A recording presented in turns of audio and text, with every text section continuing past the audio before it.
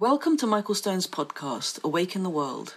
This podcast is part of an online community library we're developing, one that contains podcasts, videos, transcripts, and booklets based on Michael's talks. The goal of this library and this podcast is to bring mindfulness and mental health into the spotlight. Through this work, we're creating new ways to wake up through socially engaged, conscious, spiritual practice. We're creating a culture of compassion and collaboration. We've left our physical monasteries, and we're bringing them online. Before we get to today's podcast, I want to take a moment to ask you to consider becoming a patron of this podcast through Patreon. Pledging is easy and can be as little as $1 per month. Just go to patreon.com/Michael Stone and click on the big orange button on the top right of the page. Thank you for listening.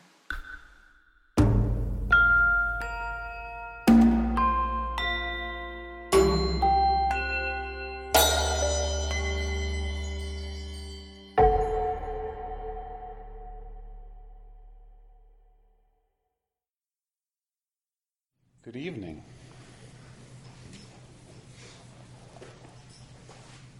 Thank you for having me in Calgary. I've been here many times over the years, so it's nice for me to come here and recognize so many people. And I've even been in this space, but my memory of it is a little different.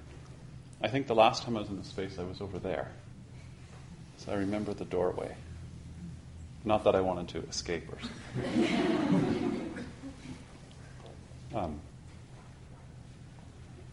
It's also touching for me to come here back to a community that I've been to many times and see that there are people who also now have things like kids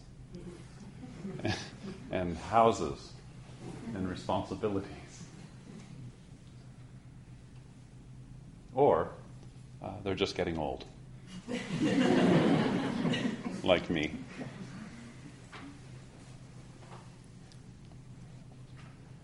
So tonight I want to explore together how yoga practice works internally, and also how we can put yoga to work externally, with the intention of starting to find ways of seeing our practice as beyond the dichotomy of inner and outer.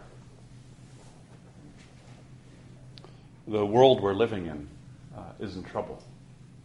It's hard sometimes to wrap our minds around what's happening in our environment and in our economy and in the young people who are growing up in this environment and economy.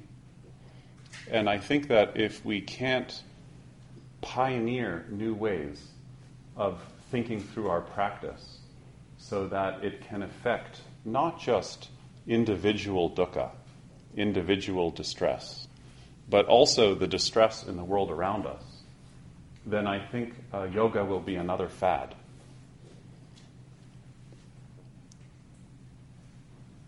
That's the theme. That's the hypothesis. And it requires a real deep investigation into what the core values and teachings are of these practices. Not just what we read about in books, not just what we hear about as tradition or lineage, but a lineage is only alive if it's wrestling with its own past and if it's wrestling with the conditions that it's coming alive in, which are very different conditions than the ones that the tradition was born into. The lineage that's practiced here has roots all the way back to the Iron Age. But we're not in the Iron Age. So what parts of our practice can come alive here now and really affect change? And what in our culture now can influence the practice so that it's truly a living tradition and not just something exotic and imported from another culture, from another time, so that it can come alive in our society with these genders and these faces and the issues that we all struggle with. And then you have a living tradition.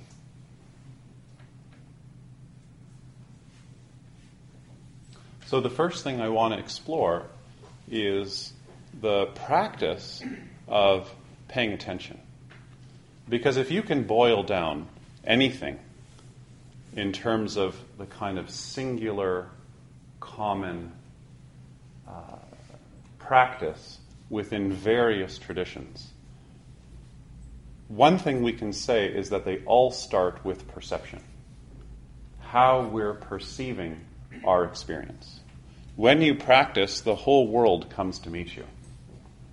The inner world, in the form of sensations, in the form of patterns of sensations, in the forms of attachment and aversion. And also, as you become more sensitive and open and free in your practice, the outer world comes to meet you with more intensity.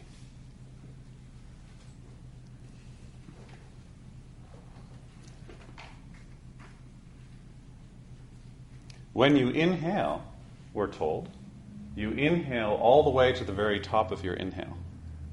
It's called Antara Kumbhaka, all the way to the very top. When you exhale all the way to the very end of your exhale, which is called Mula Bandha. And as you do this, in Ashtanga Vinyasa Yoga, you also listen to the quality of the sound of your breath. So you're taking your attention, which I don't know if you've noticed this, but it wants to go anywhere else. And you take your attention, which tries to stick to anything, and you bring it back to two things. The feeling of breathing, which we call prana and apana, and you also bring it back to the sound of the breath, so that you have something to return to other than the habits that the mind tends to spin in. Do you know what I'm talking about? This gives us really powerful tools that we can use every day. So that when in the day you have anxiety and you have loneliness or boredom, you can come back to something in your practice rather than go off in the old habits of distress and worrying and overthinking and judging and planning and jealousy and envy and competitiveness. In 2010, there was an amazing study done at Harvard University by two guys named Killingsworth and Gilbert. It's worth looking up. And the short version of the study is that they wanted to find out when people were totally engaged in an activity, so they were intentionally giving their attention to something, what state of mind they were in, compared to when they were mind wandering. Have you heard of this thing called mind wandering? Yeah, maybe it's happening right now.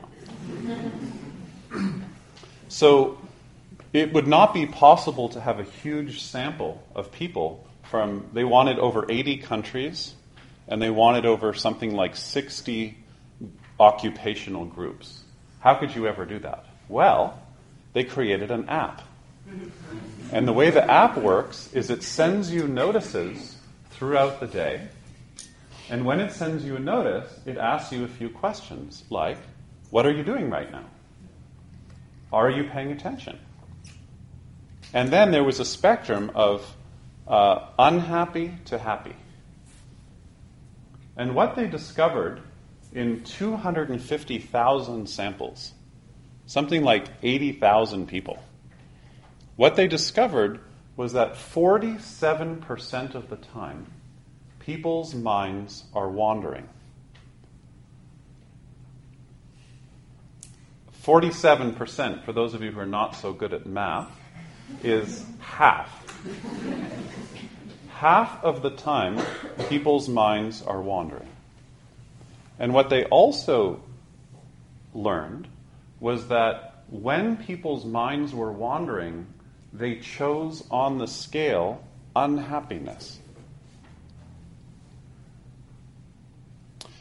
In neuroscience, there's a new area of the brain that's being studied called the default motor network, which sits just behind the prefrontal cortex, right in the midline of the brain. And what they're studying in fMRI machines is that when people's attention is not engaged in what they're doing, that the default motor network lights up.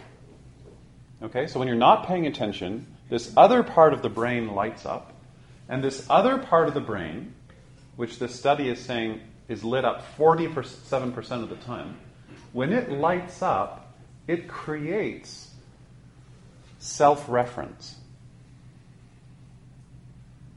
So when you're not paying attention, the part of the brain that creates a sense of self in the past or in the future lights up. Isn't that interesting? Which is saying that half the time we're not paying attention to what's actually happening. The result of that is we're changing the structure of the brain to focus more on ourselves. And I think we don't really need neuroscience to tell us this. But maybe we do. That most of the time our attention is moving in habits. We're not really giving our attention, our creative engagement, to what's actually going on in our moment-to-moment experience. So when we have practices that bring our attention back to the present moment, back to what's actually going on, we're rewiring our brains. But let's keep in mind that according to Yoga 101, we're all interconnected. Remember that? But when our minds are wandering into the past, we don't experience ourselves as interconnected. And in our culture, this is happening more and more and more and more.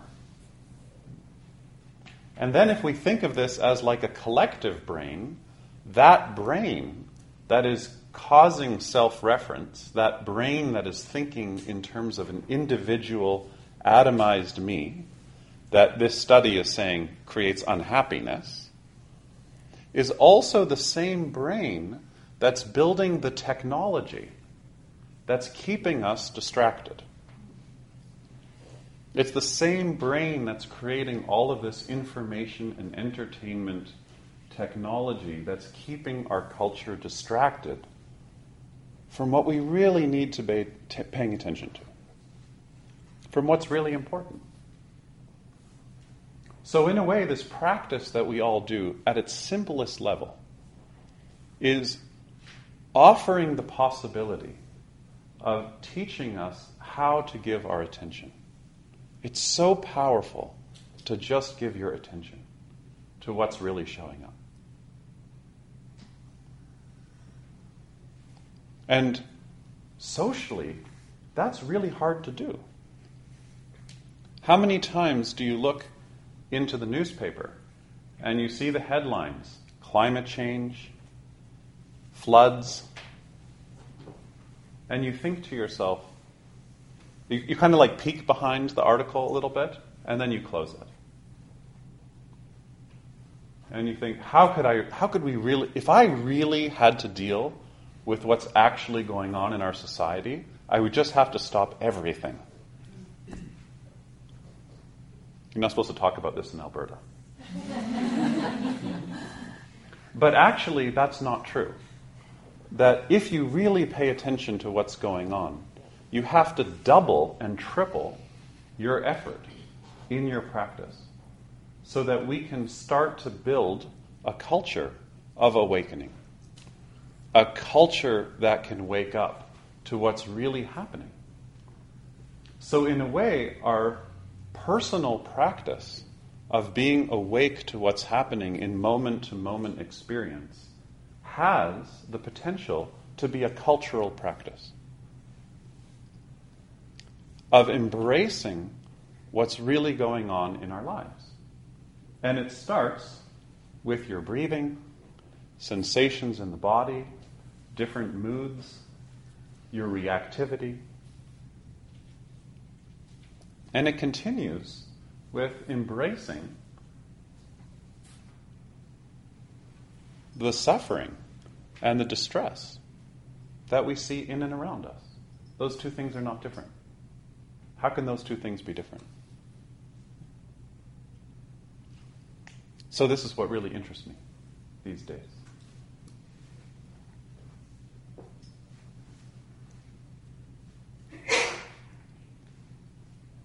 So, for years, I've been trying to retranslate the term yoga as a practice of intimacy. It's starting to stick, but it needs more traction. For all of us to recognize that the heart of this practice is to learn how to be intimate with what's happening in our moment-to-moment experience. And then to embrace what's happening and not to hold on to it.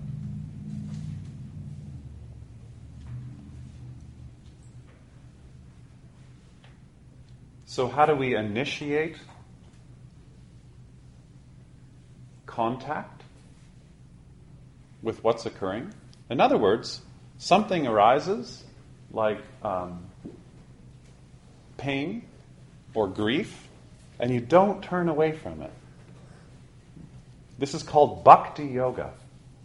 This is the yoga of devotion to what's actually showing up. Not what you want to show up or what you wish would show up, but actually what's showing up in this moment. To turn towards it. To fully be intimate with what's happening. And then, as soon as that intimacy starts taking root, not to hold on to it.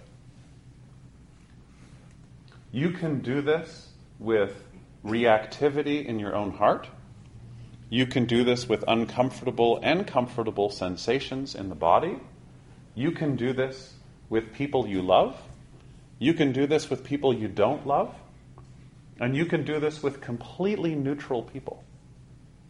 Just people you don't have any strong feeling for. When you greet them, you fully meet them.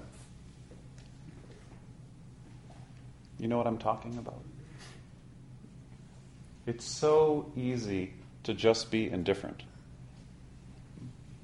And when we're indifferent, the default motor network has kicked in. And very soon after indifference, we're off telling stories again. How many times have you practiced for an hour and you haven't been there at all? Or maybe you haven't been there because you have an idea that's so strong about what you should be doing that's actually preventing you from really feeling what's happening in your own practice. So much of the time we do this.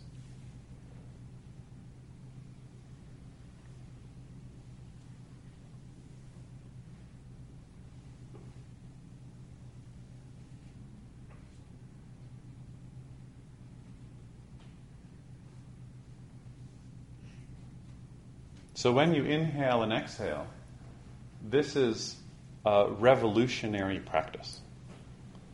Because what you're doing is you're training your attention to come back to what's actually going on. And corporations really want your attention. Gandhi's definition of ahimsa, or non-violence, was non-cooperation. We need to stretch the idea of non-cooperation by coming back into our lives, which begins with perception. His Holiness, the Dalai Lama, calls paying attention the ethics of restraint. Or sometimes he calls it secular ethics, which I think is a brilliant translation. When you can't give attention, when you can't really be here for what's showing up, you're caught up in old narratives, and you're creating a sense of self that separates. And that sense of self always has in it some anxiety. Because your sense of self is a construct.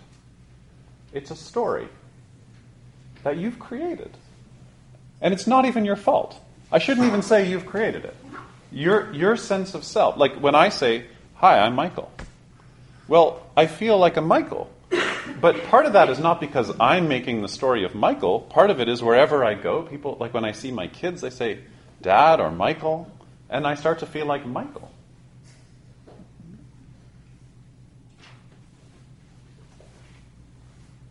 But if I move through the world, always experiencing the world in relationship to Michael, I'm always going to feel some anxiety.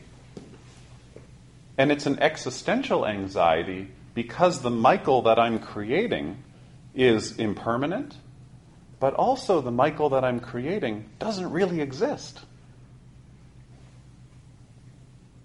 The way I perform my gender, the way I perform my name, the way I perform my work, all of that is socially constructed. All of that is influenced by my DNA and my ancestors.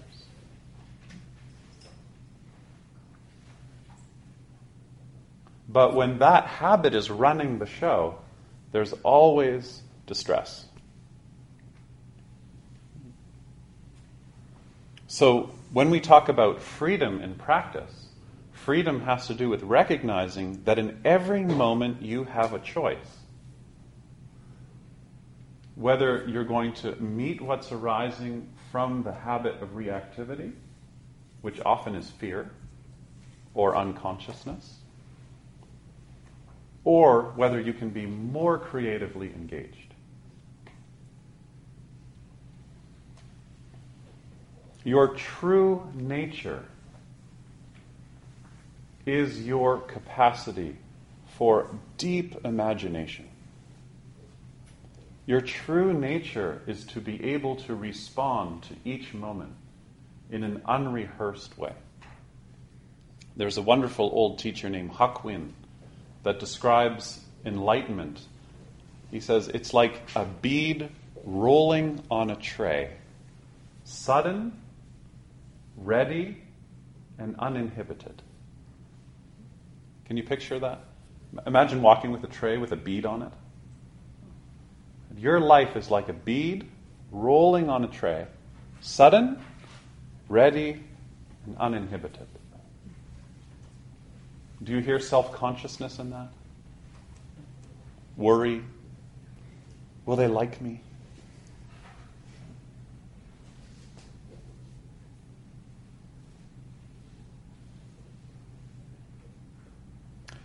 In modern urban centers in North America, the age of puberty is changing and is now as young as 9 years old. And this is because of diet and pollution. And so because the age of puberty is moving to 9, adolescence is the longest it's ever been in human history. The longest it's ever been in human history. And the part of your brain that makes ethical decisions, that is able to restrain yourself, is being developed over a much longer period of time.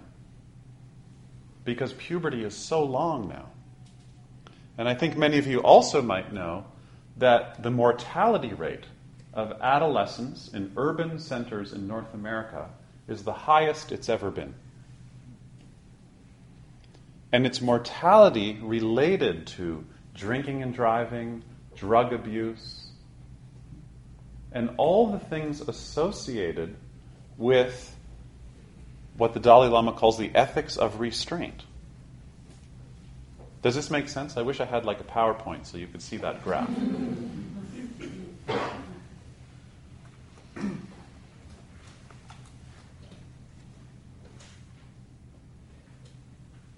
So it's so important that we model for young people what it means to really practice. What it means to feel boredom and not go to your iPad. What it means to be angry and not to act it out in a way that causes harm. And what it means to be angry and act it out when that's what's needed. Not to be indifferent or asleep. It's so popular now to teach yoga and mindfulness in schools. But actually, what kids really need is for adults to model for them what it means to really be engaged in our lives. Because in a decade, those are the people that are going to be running our country.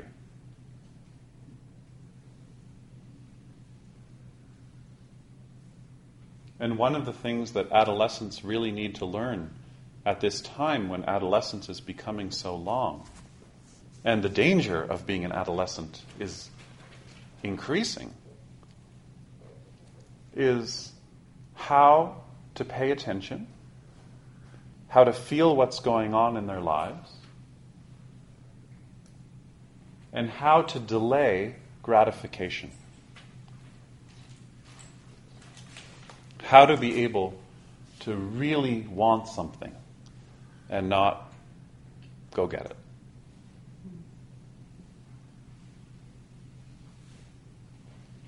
That is an education of the heart and the body and society.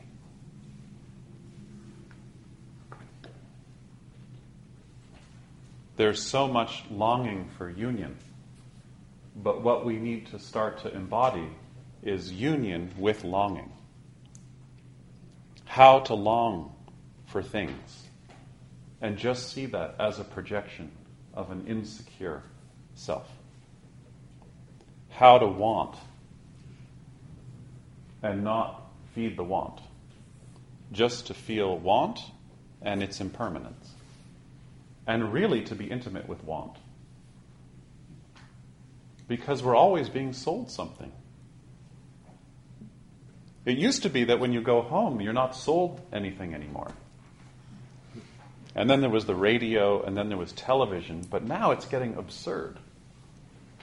I was just in Silicon Valley, and an engineer was explaining to me how on Facebook, if you take your mouse and you go searching in another browser with Facebook open, without even clicking on anything, they can record what you're looking at. It's just the beginning. So what I'm trying to suggest is that really being able to be intimate with our lives in each and every moment is actually both healing at a personal level, but also a political act.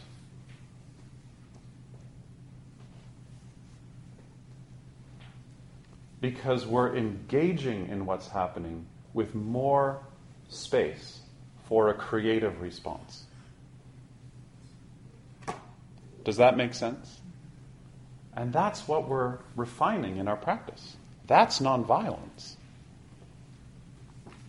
That's satya. That's honesty. That's asteya. That's not taking.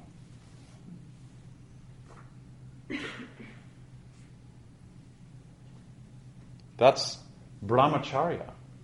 Taking creative energy and really using it in a way that supports life. Life wants life to go on.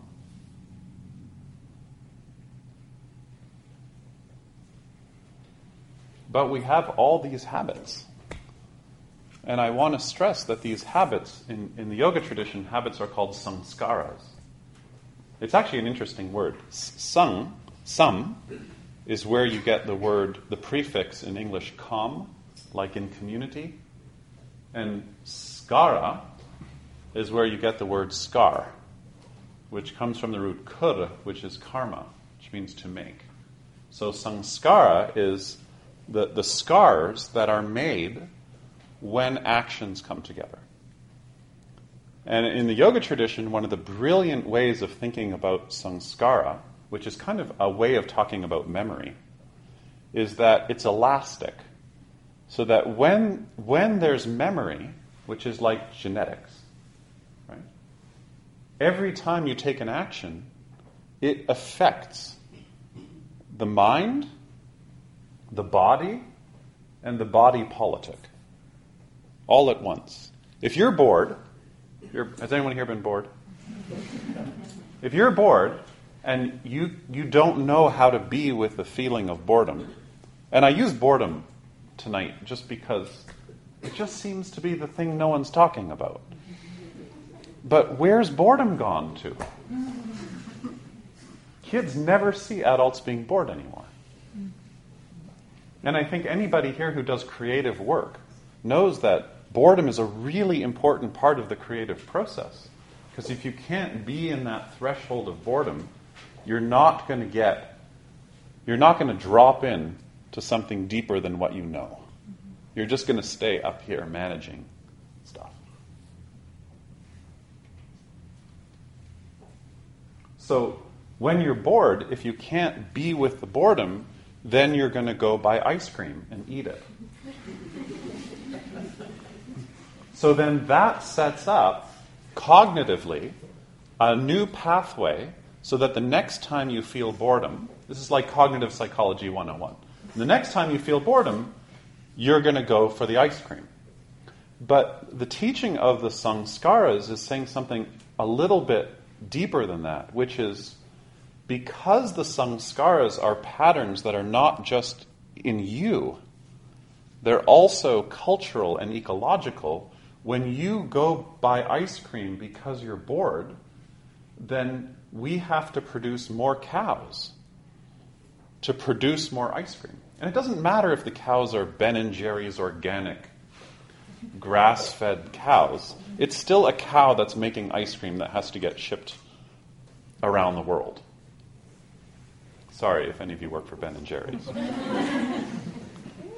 In other words, if we were able to tolerate our boredom, or our agitation, or our irritability, then maybe we wouldn't have to consume so much. This is why yoga is going to become against the law in this country, because it's really bad for the gross national product.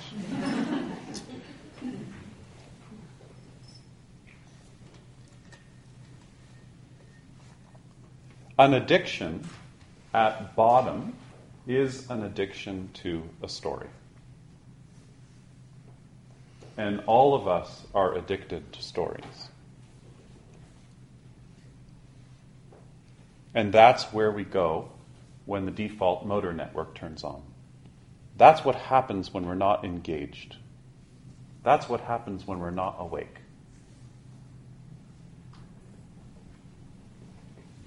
And our culture is addicted to stories. And all of us, I think, recognize in our hearts that our culture is telling a story about what's meaningful and what's successful and what we can do as an economy that is totally unsustainable. And in a way, I think where left-wing politics has really failed is that I think sometimes that we don't believe that another story is possible. And I think where contemplative practice is so profound is that you learn how to be with stories as they come and go, and then you start to just see them as stories. And that you have an option of whether you're going to engage this story or that story, or a new story might emerge. But if you're just acting out these old stories about yourself and other people and your work and your life, you're sleeping. There is a Slovenian philosopher named Slavoj Žižek who is on a tour now of North American universities critiquing yoga and Buddhism. He's saying that yoga and Buddhist practices are opiates of the masses because they make you turn inward and find peace inside yourself. And that's the perfect kind of practice for corporations, to just keep on doing what they're doing, because it creates passive people. I don't agree with him, but I think we should listen very carefully to his critique, because it's very precise and it's aimed at us. Our practice is designed not to make us turn inward and become peaceful. That is a new colonial invention. Practice is designed to wake us up. And when you wake up, what you wake up to is the whole array of your life. You wake up to joy, and you also wake up to sadness. You become more intimate with states of peace, and you become more intimate with anxiety. The more free you are, the more you will feel other people's pain.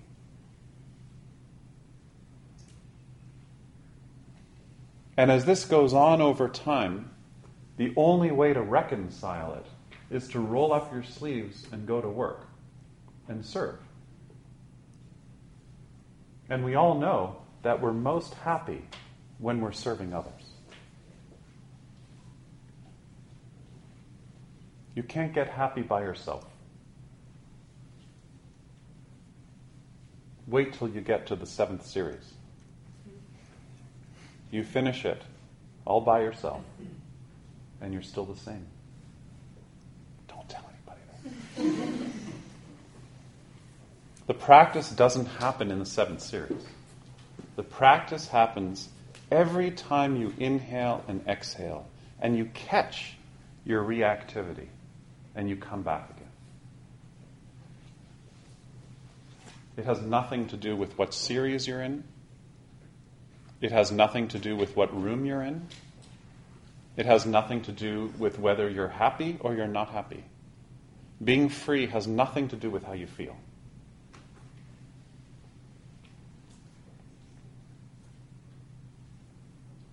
And I call this the adolescent phase of yoga. And what I mean by that is when you start intentionally deciding that being with what's actually showing up is more important than just trying to feel good all the time. Do you know what I'm talking about? A century ago, the thing that really oppressed people, especially women, was being good.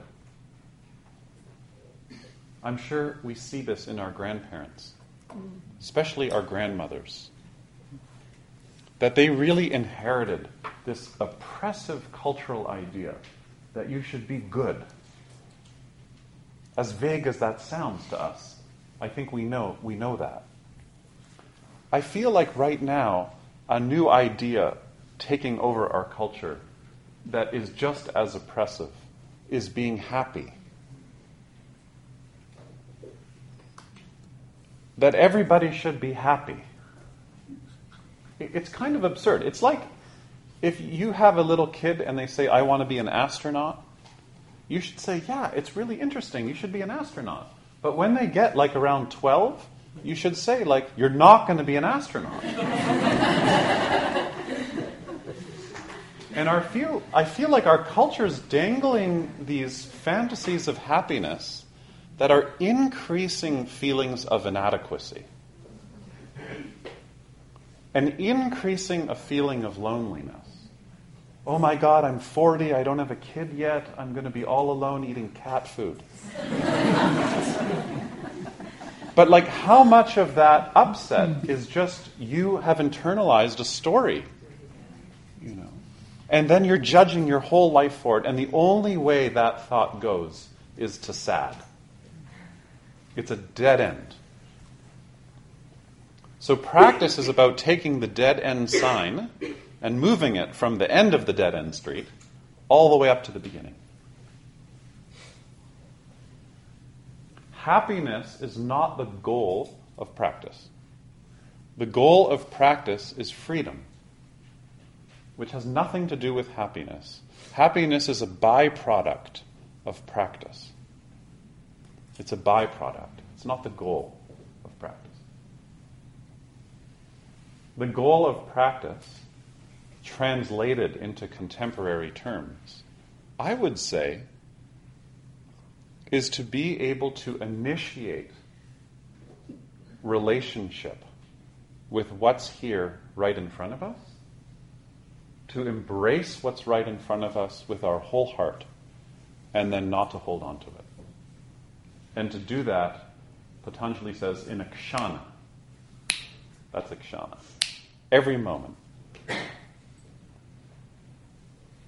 And then you start to see, when X arises, I can't initiate contact. I really just want to go somewhere else. Anywhere else but here. And then you know, because that's showing up, your practice is working. Right? Like as soon as you can see, I really want to do something else, you've caught it. Your practice is working because you haven't gone to do the thing yet. You're right there in that space that we call tapas. That tension of opposites. I really want the ice cream. And instead, you just feel the raw sensation of what's actually going on. You know, everyone's into raw diets now. But yogis are like way beyond that. We're into raw sensation. So being able to feel sensation free of memory.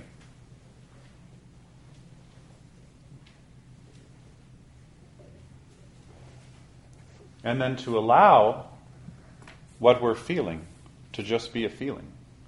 And then it passes away. Like everything else.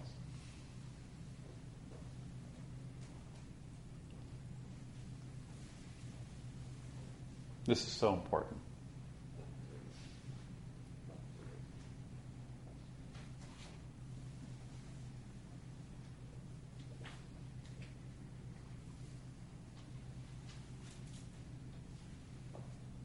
I have 2 kids. My youngest son is turning 9 months. He's really small. So, when he was born, it made me really think more about what is this practice all about? And it reminded me that it's so important for all of us to continually re-examine our practice. Because then the practice is alive. So that our values and our actions are totally in line with each other. Totally in line with each other. There's a wonderful saying from the Zen tradition that the small retreat is to go into the mountains and practice with the forests and the rivers. And the big retreat is to disappear in the city. We all need the small retreat. We need solitude, we need silence, we need time to recharge. But that's the small retreat. The big retreat is then to roll up your sleeves and go back into your family. And if you look closely at your family, it's a mess.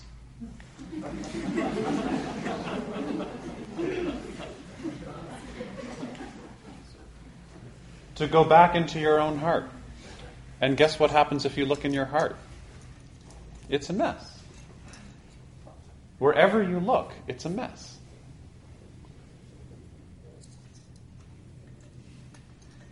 Patanjali has a practice he calls Anupashana, which means to see and to go on seeing and to go on seeing. Or one translation could be to see and to see again and to see again and to see again. Not to close your eyes in the face of difficulty. You know, for most people in this room, your problems are not in your hamstrings.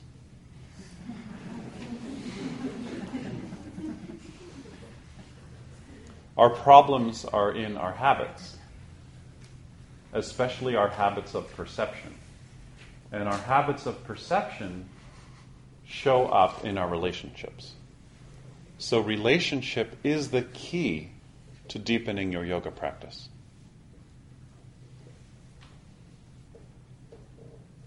And the tradition gives us so many tools for that. So it's worth looking deeply at what those tools are and employing them. But you don't want to use the wrong tool for the job. Like, if you're having difficulty in expressing yourself in relationship, you don't keep doing backbending. Like, that tool is not going to solve that other issue.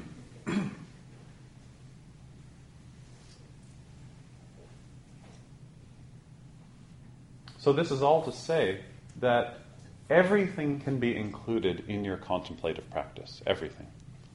And usually what we need to include is not the ingredients that just make us feel good all the time. What we really need to include is the place where we're wounded, the place where we're in pain, the place where we're completely confused, the places where, when they show up, we want to run away. And not just when that happens inside you, but also when it happens around us. What we're suffering from in our culture is an imagination that's been atrophied. When practice gets going, what happens is your imagination becomes much wider.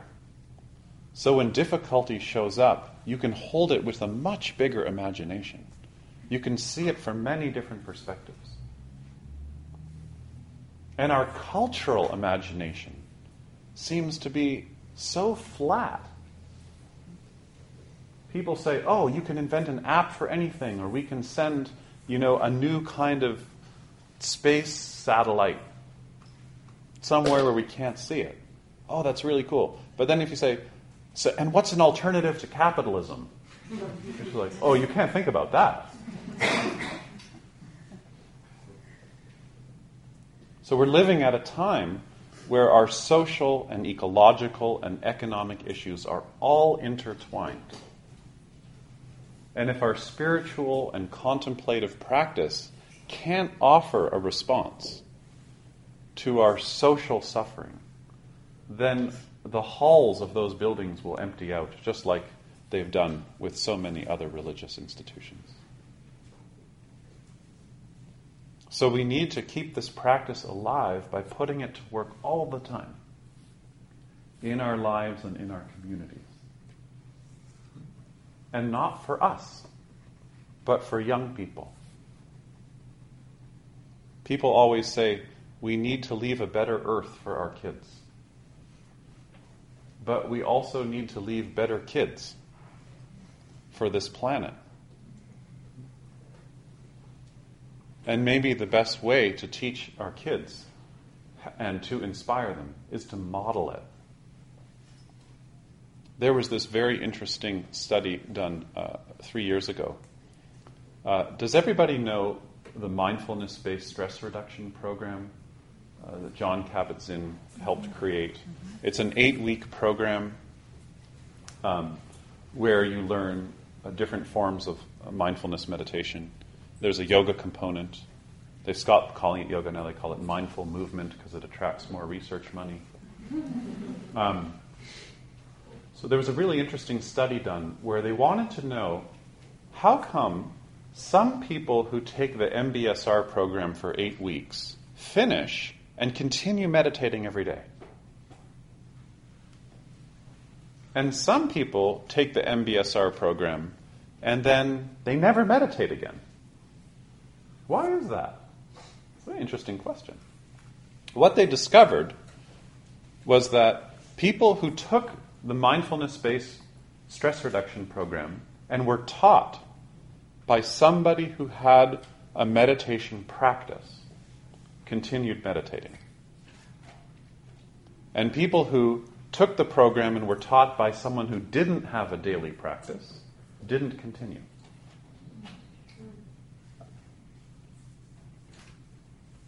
So then the group did another study where they went into a school with 11-year-olds. Okay? 50% boys, 50% girls.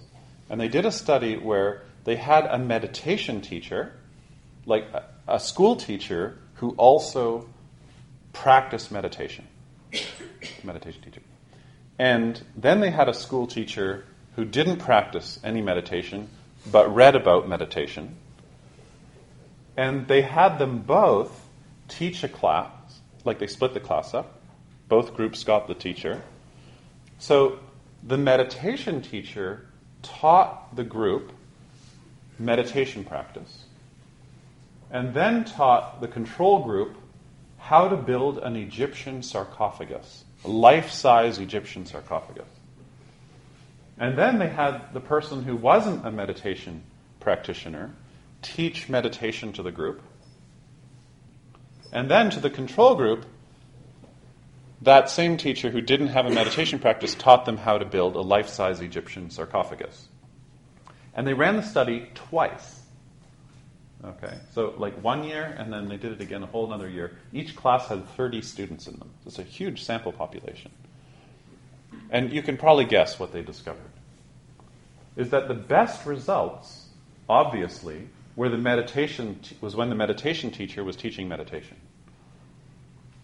The second best result was when the meditation teacher was teaching about how to build an Egyptian sarcophagus.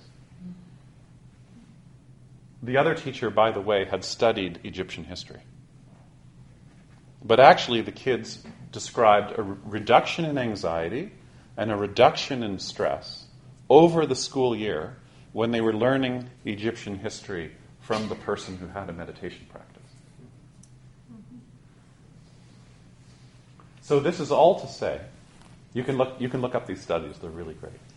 I wish I had a PowerPoint. Next time I'm going to have a PowerPoint and I'll show you these studies. But this is all to say that embodied practice gives us tools, not only for our own life, but tools that we can really offer to our society. So we have to go deeper in our practice to benefit others. And I don't just mean benefit others like you have to come out of your practice and you have to, start a new political party. But how we are day to day, the choices we make, how we communicate, how we use our body, how we listen, those are profound spiritual and political values that we can't separate. And then our practice is alive. The small retreat is really important, but the big retreat is to be anonymous in the city. This year, 80% of the world's population will be living in cities. And cities are great places to be part of interdependence. Because everything you do makes a difference.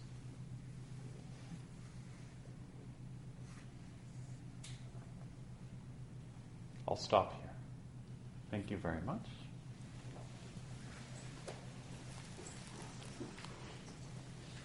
So I've said a lot. What I'd like to do is just take a 10-minute break. go have a cigarette or whatever you need to do. And then we can have a conversation about what you've heard. Does that sound reasonable? Let me say two things, though, before we have a break. One is I have an email list going around somewhere. You can sign the email list if you want to receive my newsletter, which is twice a month. And then also, I have a gift for everybody. It's like a birthday party. Angie's daughter Sloan today had a birthday. She had a birthday avocado with like tons of candles in it. And I was like, oh, wasn't it just your birthday? Yeah. So it's not your birthday today? No. Anyways, so happy birthday. These are little cards. And a woman named Carmen came to a talk I gave last year at New Year's.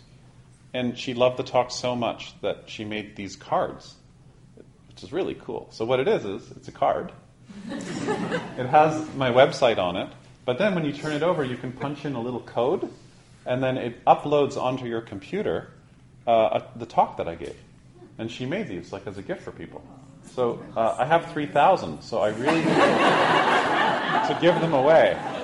So I'll just like give them away, and you can take them, and you can take a few if you want, because they need to disappear. Okay, thank you.